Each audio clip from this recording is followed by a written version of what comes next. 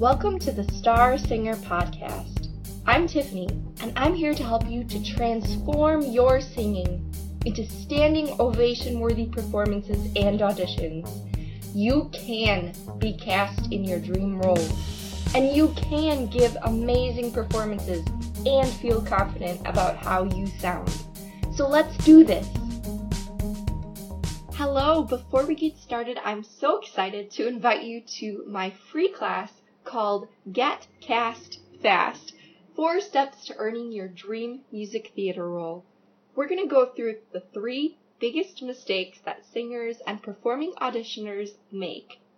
And we're going to go through the dream role framework so that you can finally earn that dream role that you deserve. I'm so excited to invite you, and you can go to starsinger.co/p/register to register, and I'll leave that link in the description. Or you can DM me on Instagram at starsingerco. Now that you've registered, let's start this episode.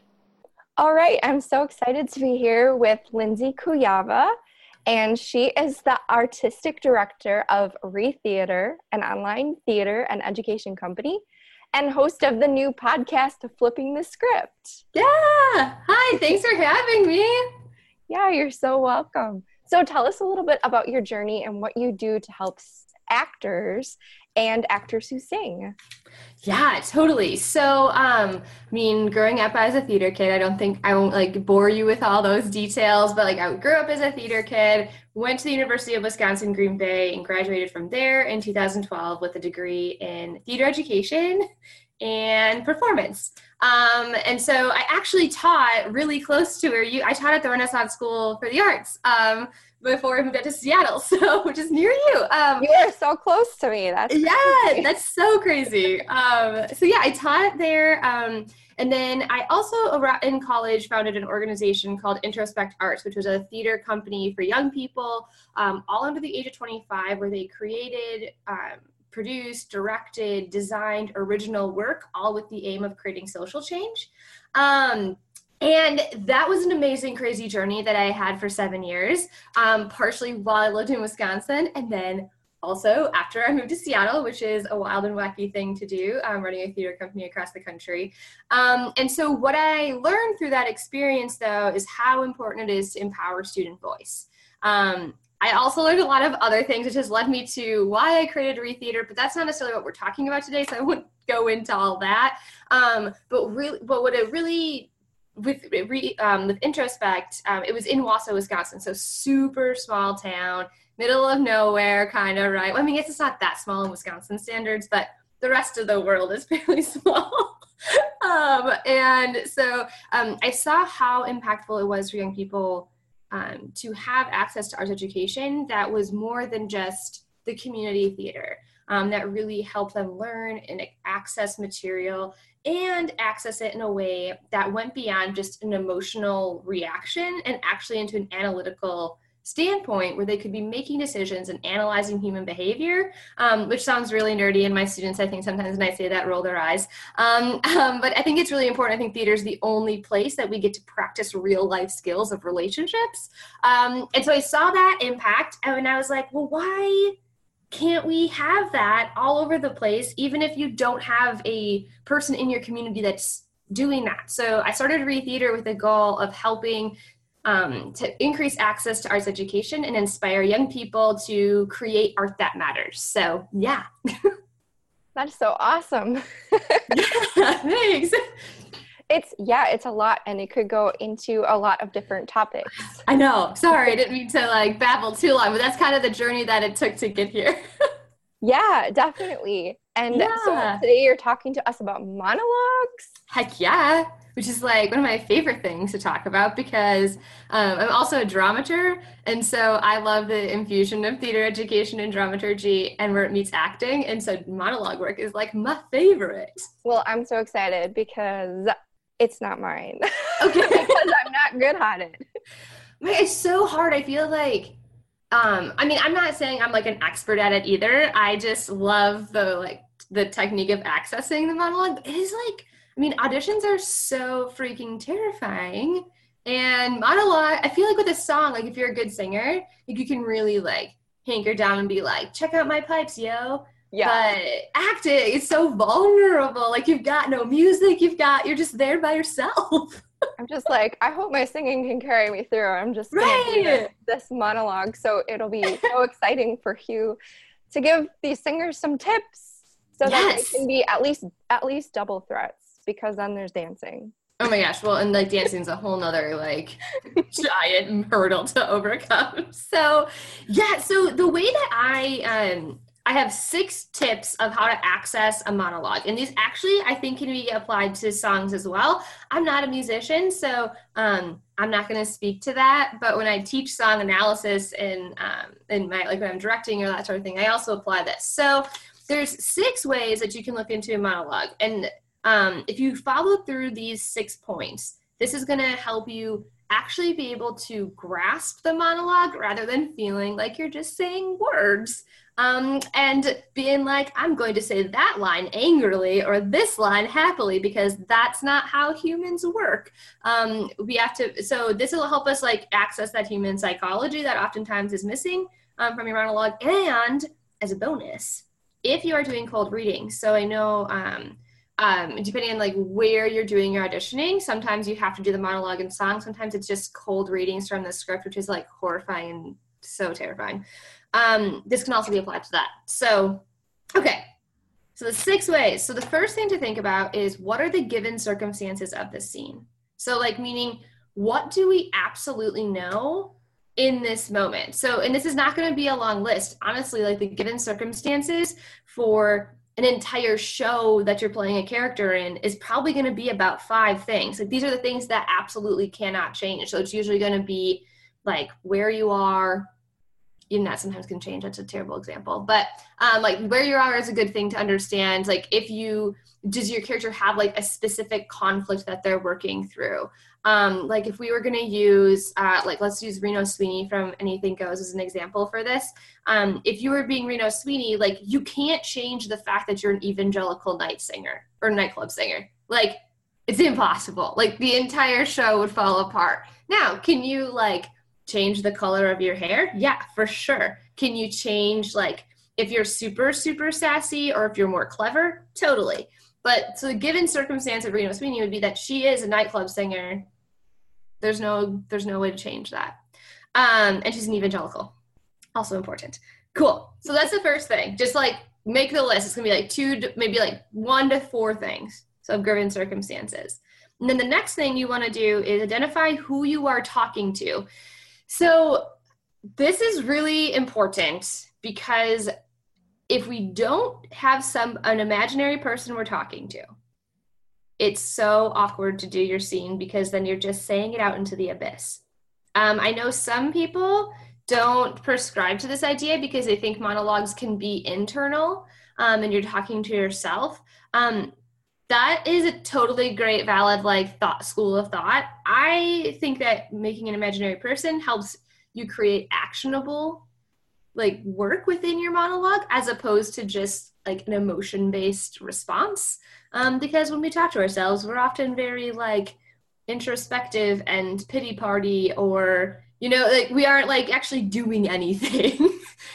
So pick who you're talking to, make it up if it's not in the script. If it's in the script, if you're taking a monologue from a published work that you have, it's in the middle of a scene where you're talking to somebody, that's the person. If you're doing something that's not written like from one of those monologue books, pick somebody, like it's my best friend or it's my teacher, so that you have that. And why are you talking to them? Like, don't just like arbitrarily be like, I'm talking to my sister and I'm talking to her about nothing that you would talk to your sister about. So yeah. What if you are talking to yourself? Yeah, so if you are talking to yourself, so this is like a weird look into like my neurosis of how I act by myself. When I'm by myself, or when you're doing monologue that you're talking to yourself, I encourage you to think of who in your mind are you like thinking about saying this to. Like it's like you're almost like rehearsing, like what would I say to this person if I could, if that makes sense? Or like if you could pick anybody that you would be saying this to, who would you be saying it to? And that you like be practicing in your bedroom and being like, yeah, Mom, I'm not going to pick my clothes up because I don't want to, but I would never say that to my mom because then I would be grounded. You know what I mean? So that's what I would always recommend. Cool. Yeah. Yeah. It helps you get out of the, I say all the time that acting is action-based. Emoting is emotion-based. And as humans, everything we do is driven by action. So like we don't wake up in the morning and say, today I'm going to sad. Because that doesn't make any sense. We'll pick actions that might lead us to look as though we are sad, but we aren't going to an emotion during the day. So yeah, that's how talking to people can help us. And then the next thing we want to figure out that then helps like take us to the next level of creating the action is, what do we want from them? This is step 3. That's step 3. Yeah. Okay. So step 1 is given circumstances. Step 2 is, who are you talking to? And step 3 is, what do you want from them? And this is a tricky thing. And this is something that for, especially if you're like a younger actor or more of like a novice that's like getting into all this, that is like the biggest thing I impress upon my students is that when you are on stage, there is no reason for you to be there unless you want something from somebody else. As humans, everything we do is manipulative. It makes us sound like bad people, but we're not. That's just how human nature works. Like we want something from somebody else. And so we always have that in mind in our subconscious. So as an actor, when we're working on a monologue, why are we saying these words? If you don't have a purpose behind why you're saying these words and what the given outcome that you're hoping for, then they're just words. So figure out what you want from that person. And the way that I always phrase that is I want to blank. So I want to verb a person so that they will what I want them to do or change. I think that's a really easy way to look at an objective and what you want. I'm a big fan of verbs, and that'll kind of help you create that action. So what do you want from this person is the third step. So can you give us a specific example of filling in the blanks? Absolutely. So we can just use Rena Sweeney again because we already used her before. So let me think. Okay, so sorry about that long pause. Okay, so there's a scene where she's first meeting the character Sir Evelyn, and she knows that she needs to kind of draw his attention away from Hope so that Billy can fall in love with Hope and like steal her away. So in that first scene when they first meet, the example of an objective would be, I want to enchant Sir Evelyn so that he will be enamored by me and be totally like focused on me. That's like, does that kind of make sense? Yeah, definitely. Sweet. So is it so that necessarily an action, or it can be an emotion as well? Yeah, that's a really great question. So so that they will,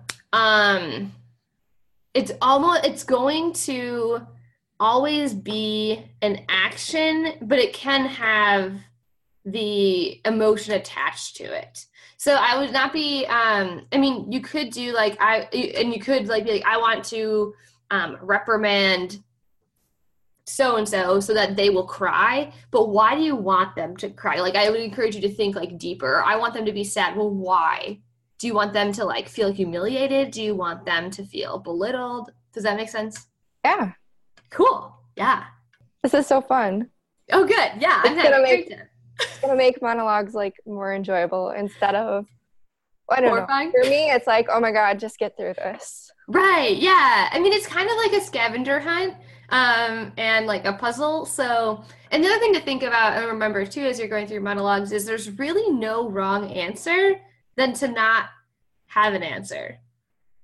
Like even if you're like, I don't really understand this, I'm kind of confused, that's okay.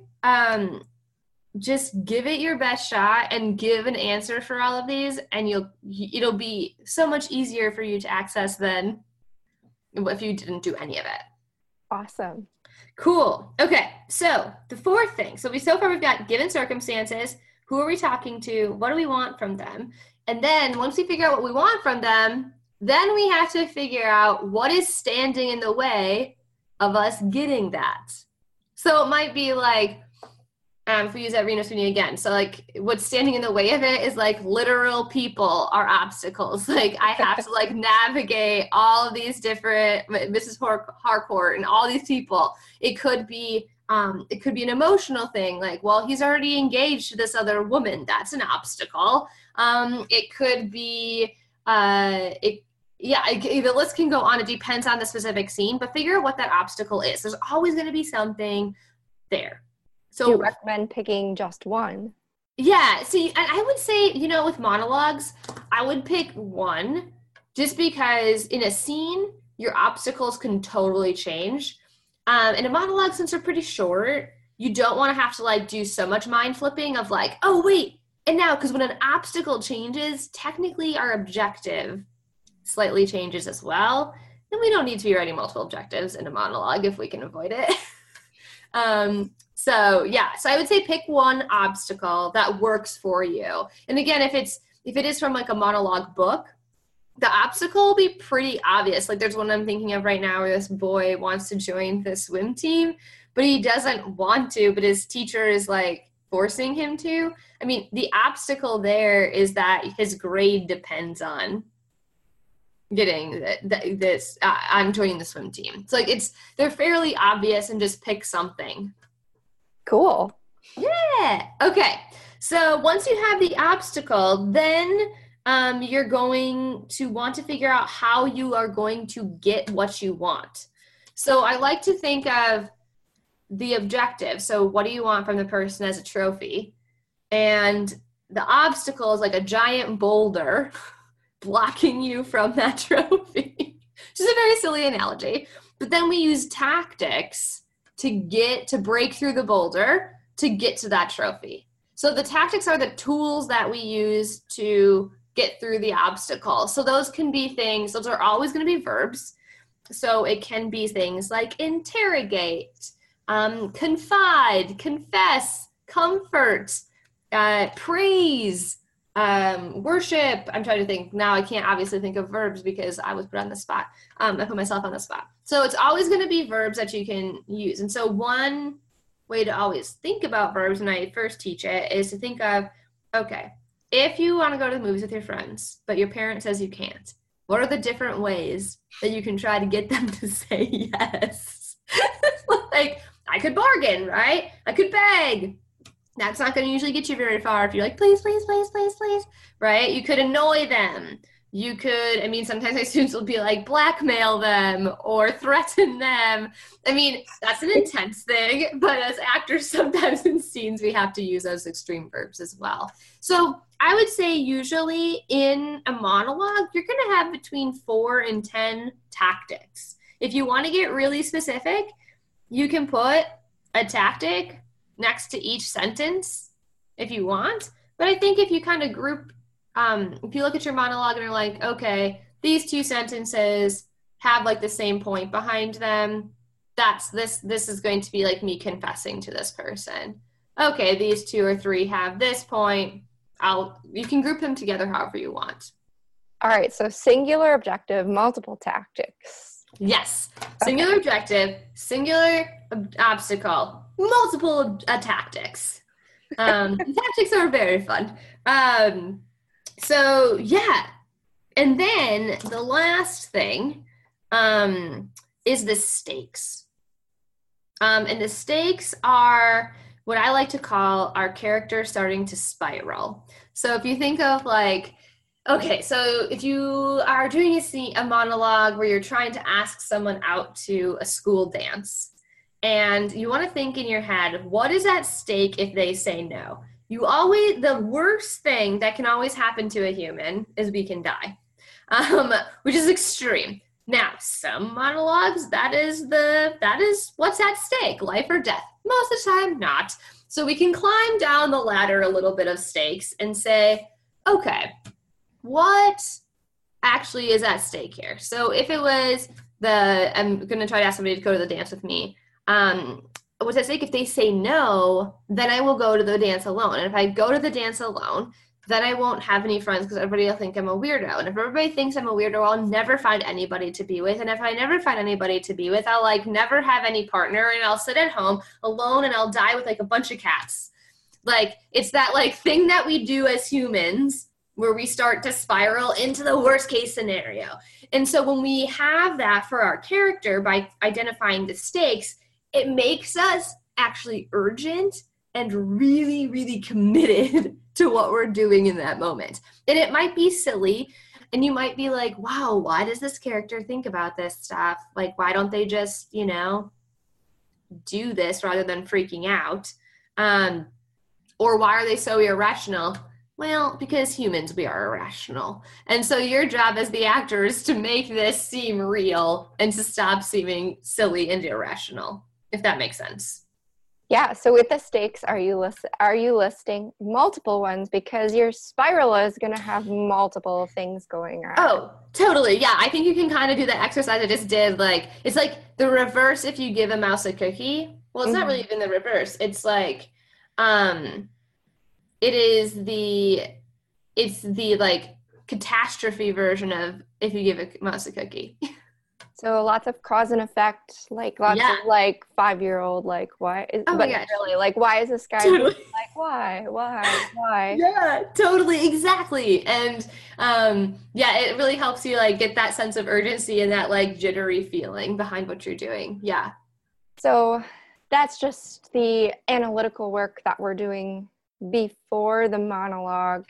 Right. How does that come out inside the monologue? That's a really great question. Okay, so once you have all of that background work done, and I highly recommend writing this on your monologue. Like, mark your monologue up, get a bunch of different like color pens or some highlighters, and write all this stuff down, because what then this does is it helps you have a base to start with from your monologue. So when you get up on your feet and you start to say it out loud and you have that inevitable, like, that line sounds weird, or I sound funny, or this line doesn't make sense when I say it out loud.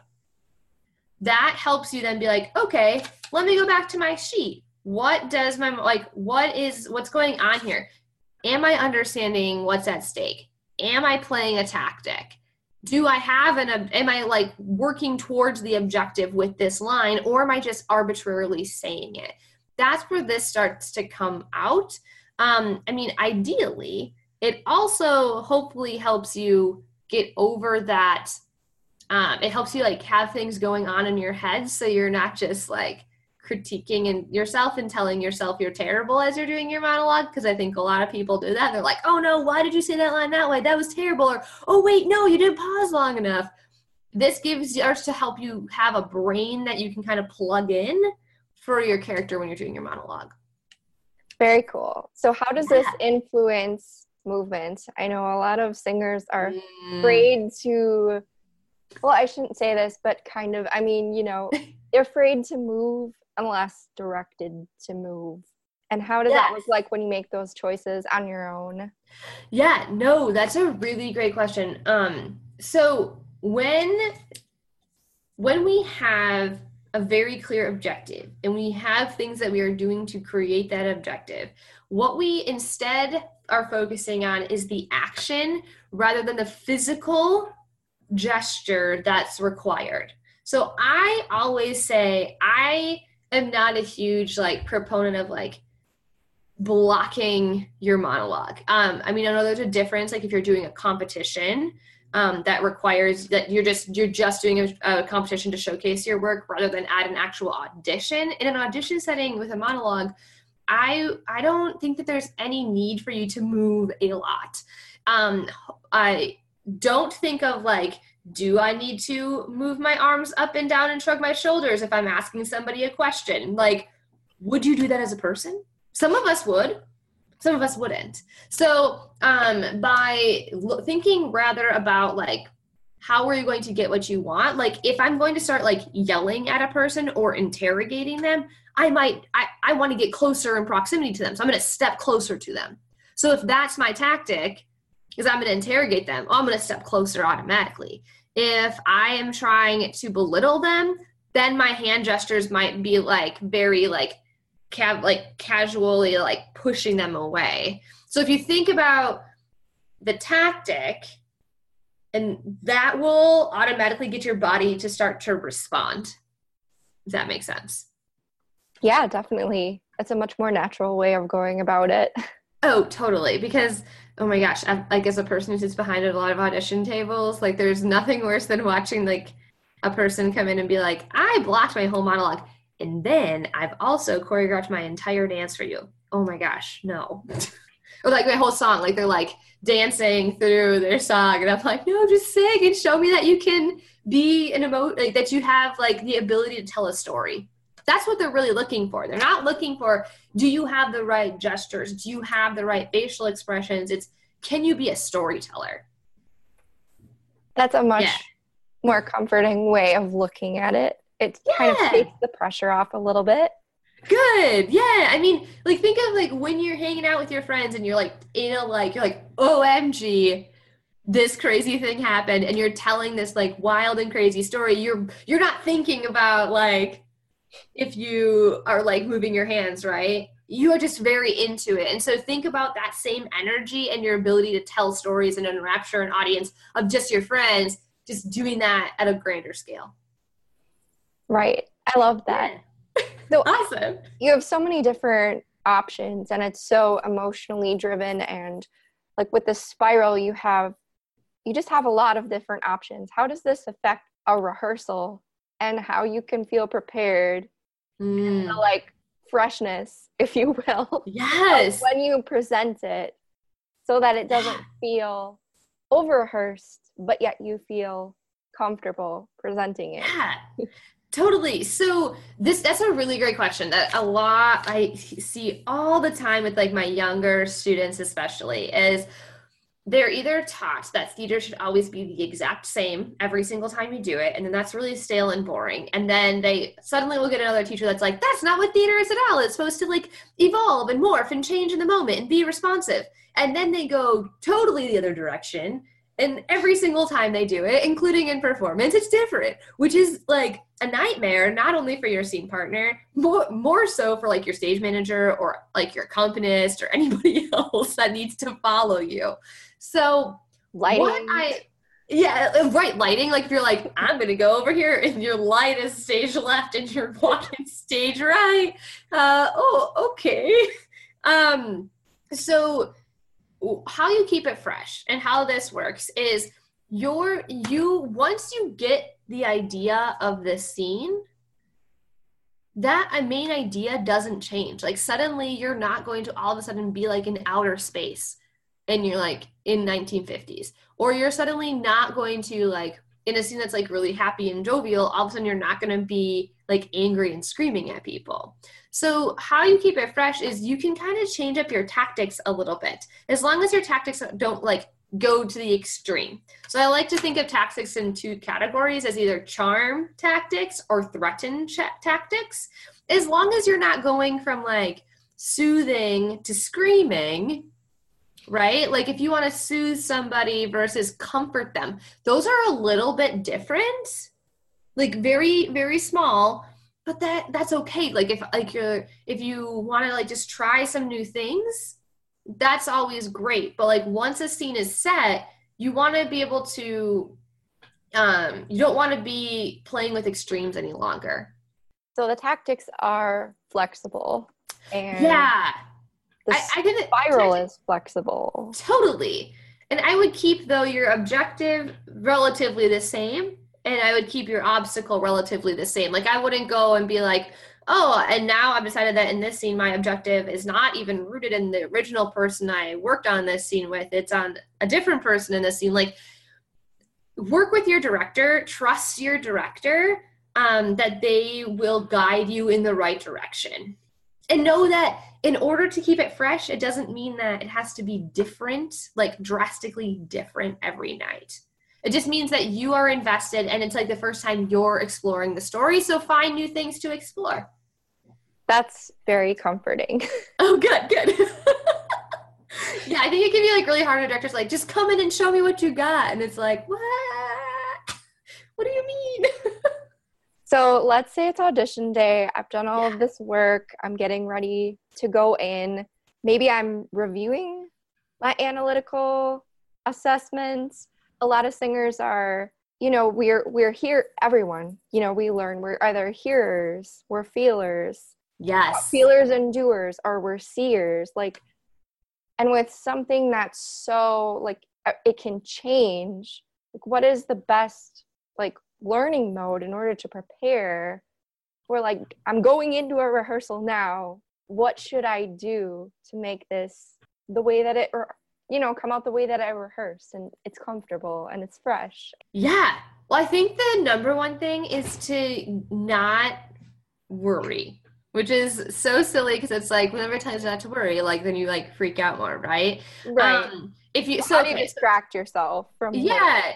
I think you distract yourself by focusing on the 6 points. Like especially if you're going into an audition room. So the first thing to remember is if you're going into an audition room is that the people behind the desk, they are behind the table, they are your biggest fans. They are not your enemies. Like, they are hoping when you step in the room that you are the answer to their casting quandary, that they are hoping that you are going to be absolutely amazing. Same thing with the director when you walk into the room for rehearsal. They are hoping that what you bring in today is going to be absolutely amazing and fantastic. Now, there are directors out there that really struggle to, not be a jerk or to like not have that sense of ego about them. But deep down, even they want those same things. So keep that in mind. That's like your number one thing.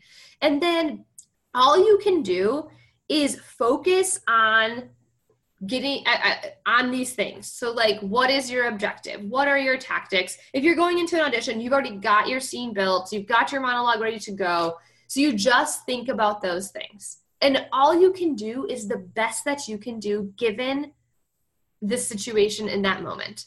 So like sometimes that might mean you've got a giant cold, right? So all I can do is go in and do this monologue and sing this song to the best of my abilities, which may mean I sound like a frog. And that's just what I have right now. Like, I don't have any other options. So you have given circumstances too. Yeah, right. You have exactly. Yeah, get real meta there. Yeah, so like, there's nothing you can do about it. All you can do is, and I don't like to use all you can do is the best you can do because I feel like that's like a very like putting a lot of pressure on yourself. All you can do is the best that you're able with the circumstances that you're given. So keep that in mind. And I guess then you also had said about like rehearsals. How do we go into rehearsals and not freak out? Well, I'd say rehearsals are all about exploring and figuring out what doesn't work in order to find what does. So keeping in like what's different in scene work and rehearsal than like in an audition is that you can come in and have I always say like come in and have an idea of what your objective is and some tactics that you're working with. I am not a good improviser, so that's how I like calm myself down. But remember that you're exploring. And so when your director gives you feedback, it's not because you're bad or because you're making terrible choices. It's because, we found something that doesn't work, which is cool because now we're one step closer to finding what will work. So like, don't let yourself get into that spiral of I'm terrible, I'm not getting this right, I'm not getting this right. Guys, I'm sure like Idina Menzel, even she gets director feedback, okay, if she can get it. Hey, I'd be worried if I didn't get director feedback. Oh my God. Because then I'd be like, what am I doing wrong? Like, he's so bad, he's not even telling me anything, or she's not even telling me anything. Right. No, for sure. And I think so sometimes, I know there are directors out there that necessarily don't always give a lot of feedback. And I have students that freak out about that too. They're like, my teacher's not giving me any feedback. I don't know what to do. Also keep in mind that they will. Like, if you're doing something wrong, they're going to like, or not something wrong. If we haven't found the right solution yet for the scene, they will tell you. If they don't, just keep doing that. Don't second guess yourself. Somebody will tell you. And if that somebody is your director or a production team member that's allowed to give you that feedback, then you should take it. If it's a cast member, meh, no thanks. Right. And I love how you brought up the fact, I mean, it was a while ago, but it's so comforting to know that the people who are judging you, so to speak, who are running the audition, like, they're on your side, because sometimes it can get so long and so boring, I'm sure, for them, that they're like sitting in a position that does not look welcoming, like, or they just look intimidated. Right. Totally. And that's like one of the hardest things. I've been really the last like year and a half, like really trying to be conscious of like my energy, because it does, like, after sitting at a table for like 4 hours, I'm like, you're so good. And I really want you to be my solution, but I'm also very tired, and I've heard like 40 songs at this point, and I'm just tired of everything, which is terrible also. But as directors, if there's any directors listening, I think your demeanor is so, so important. And also that we need to remember that there's no reason to be a jerk. Like the whole old misnomer that like as a director you have to be mean and you have to be heavily criticizing is actually like really harmful and damaging, especially to young people. So we don't need that. We can be supportive, and kids can grow, and a show can grow, and adults can grow. We don't need to be so like hard-hitting and old school in the way we approach it. Yeah, definitely. I'm so glad that there are people like you in this industry. It makes it just so much, you know. Oh, good. Yeah, I think there's a lot of people. It's a matter of finding them, right? Yes. So speaking of finding people, where can we find you? Yeah, that's a great question. Awesome. So you can find me. So if you go to www.retheaterco.com, you can find out a lot more about ReTheater. If you're a young artist that's listening, there's an artist tab that'll bring you all the options that we have. 90% of our offerings are available online. So we do a lot of private acting coaching online. We have different acting groups that meet online. So you can find out more about us there. But I'm also probably like the best way to get like more constant access and like information is definitely on Instagram. So you can follow me on Instagram at LINDSAY_KUJAWABARR. We'll put that in the show notes. It's Lindsay Kujawa Bar. You can follow me there. I talk about theater all the time. Like we'll show you like inside rehearsals that I'm at and all that fun stuff. Awesome. That sounds so exciting. And did you have something for the audience? Yes, I do. So right now, if you would like I am offering a free 30-minute lesson, which is pretty cool. So we're going to put rather than like listing out the whole title, we're going to put that in the show notes for you guys. Definitely. All you need to do, there'll be a link. You just go there, click through, and you just get sign up for a free 30-minute lesson. There's no like tie-in or anything. Just show up. We can talk online. If you are like, if you want to work on a monologue, we've got a monologue. We can totally work on that. If you're like, I have questions about doing theater in college, or any theater related topic, you can use that 30 minutes for, and I'm happy to help you. So that is so cool. And that's for any age group. Any age group. Yeah. If you're an adult that's listening and like maybe your kid is a theater kid and you are like, what the heck is this crazy theater world or this crazy music world? You didn't come from me, you came from a sports world. I do a lot of parent coaching, so I would love to chat with you for 30 minutes. Or if you're doing just community theater and it's like a hobby for you and you've got questions, come and hang out. Let's figure out the questions. It's open to anybody that wants it. Wow, that is so generous of you, because I've learned so much just from right now, you know, and like so glad. My background is performance. Like, as a singer, like we just don't get, we get acting classes sometimes, but we just don't get like you said, it's sometimes there's that old school mentality and, the park and bark, and it's just not, Oh, the park and bark. Good times. Yeah, no, for sure though. Like singing reigns supreme, and if you can sing, then like that's good enough, Right. But you always feel like you could be doing better as a singer, right? To be, in that character. So this is so nice. Oh, I'm so glad. I hope it's helpful. And like I said, you can apply like a lot of this to singing. And how do you like bring a musical theater piece specifically? I don't know much about classical, so I won't even speak to that. But I know musical theater, you can apply these things definitely to bring that character alive. And it makes it so much more fun to be able to explore the dynamics emotionally too. Yes. Well, thank you so much for being here today. Thank you for having me. Yes, definitely.